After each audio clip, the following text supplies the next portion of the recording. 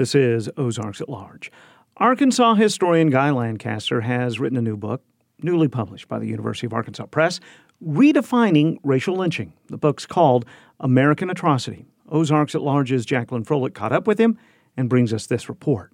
Guy Lancaster investigates and documents lynching in Arkansas, long perceived as isolated incidents of vigilante white mob justice.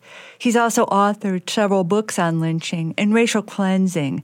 But his new book, American Atrocity, aims to tear down the scaffolding framing lynching in America, erecting a new definition for our time.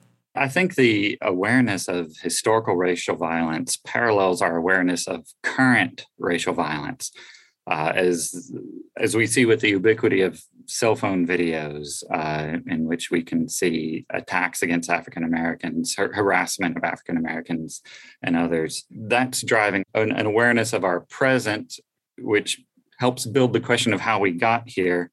Lancaster says the structural roots of racial violence has long been grist for academic research and writing, but is now spilling out into popular culture, in part triggered by Black Lives Matter, as well as a wealth of open-access, digitized historical records and archives. He understands this more than most as long-standing editor of the Encyclopedia of Arkansas History and Culture. At the Encyclopedia of Arkansas, we have more than 200 lynching-related entries, and we still have more than 100 or more to be written. Lancaster's doctoral dissertation on racial cleansing in Arkansas, the violent expulsion of African Americans from certain communities, set him on his current path. He says delving into the state's newspaper morgue, tracing back to the 1800s forward, reveals an alarming frequency of reported African American lynching on front pages above the fold. I mean, lynching is often called rough justice. That was a historical term that applied to it. But this term really deflects attention away from the fact that what occurred was not justice as we understand it. It was never truly a response to a criminal action. In one of my chapters, I delve into the phenomenon of Black men being lynched simply for having consensual relationships with white women.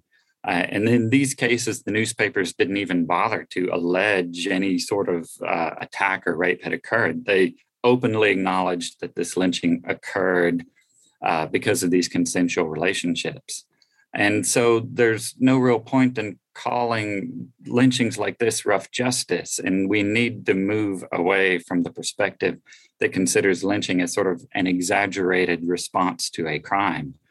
For there are many cases where we have no evidence of any crime ever having occurred. He reads an excerpt from American Atrocity about a horrific lynching of a woman. On March 11, 1894, a group of African Americans were traveling from the community of Marche back to their homes in nearby Little Rock when, quote, they found the decayed body of a mulatto woman, probably about 30 years of age, suspended from the limb of a tree. Upon closer inspection, the woman seemed to have been dead for several days, and on her chest was a placard bearing the words, "If anybody cuts this body down, they will share the same fate." As the Arkansas Gazette reported, the woman is supposed to have been lynched, but when, by whom, and for what reason, no one is able to state.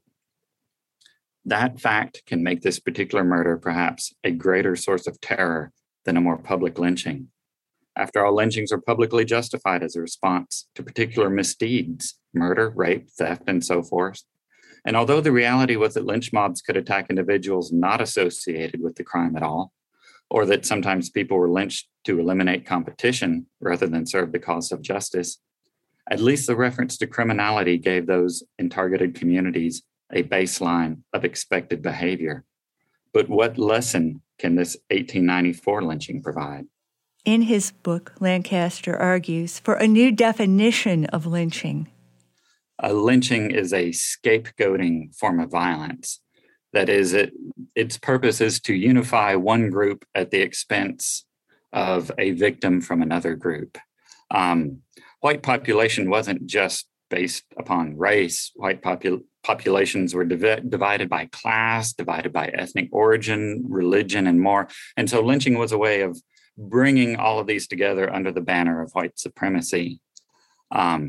And lynching was not just violence perpetrated by a group, but also violence perpetrated against a group. Most often targeting African Americans to whom white supremacists assigned low moral status. Lancaster writes that lynching is an execution of another person by a self-constituted group engaging in a tacitly permitted public ritual. Even if a mob just killed one person, they intended that murder to be a message to all other people from that group.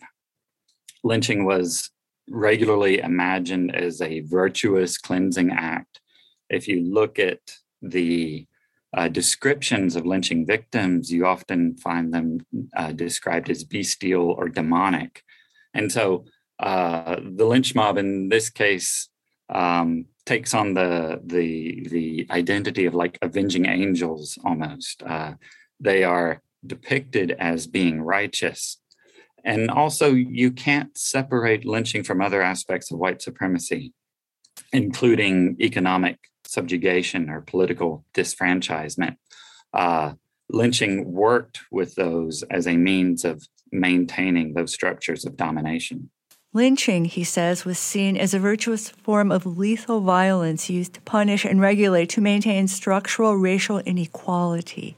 And in the end, Lancaster writes, perpetrators felt morally and spiritually justified in committing lynchings. For Ozarks at Large, I'm Jacqueline Froelich. Guy Lancaster is also editor of Bullets and Fire, Lynching and Authority in Arkansas, 1840 to 1950.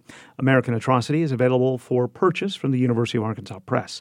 He'll present American Atrocity at Six Bridges Book Festival, October 24th. Registration for the free digital event is required. You can find a link to registration at ozarksatlarge.com.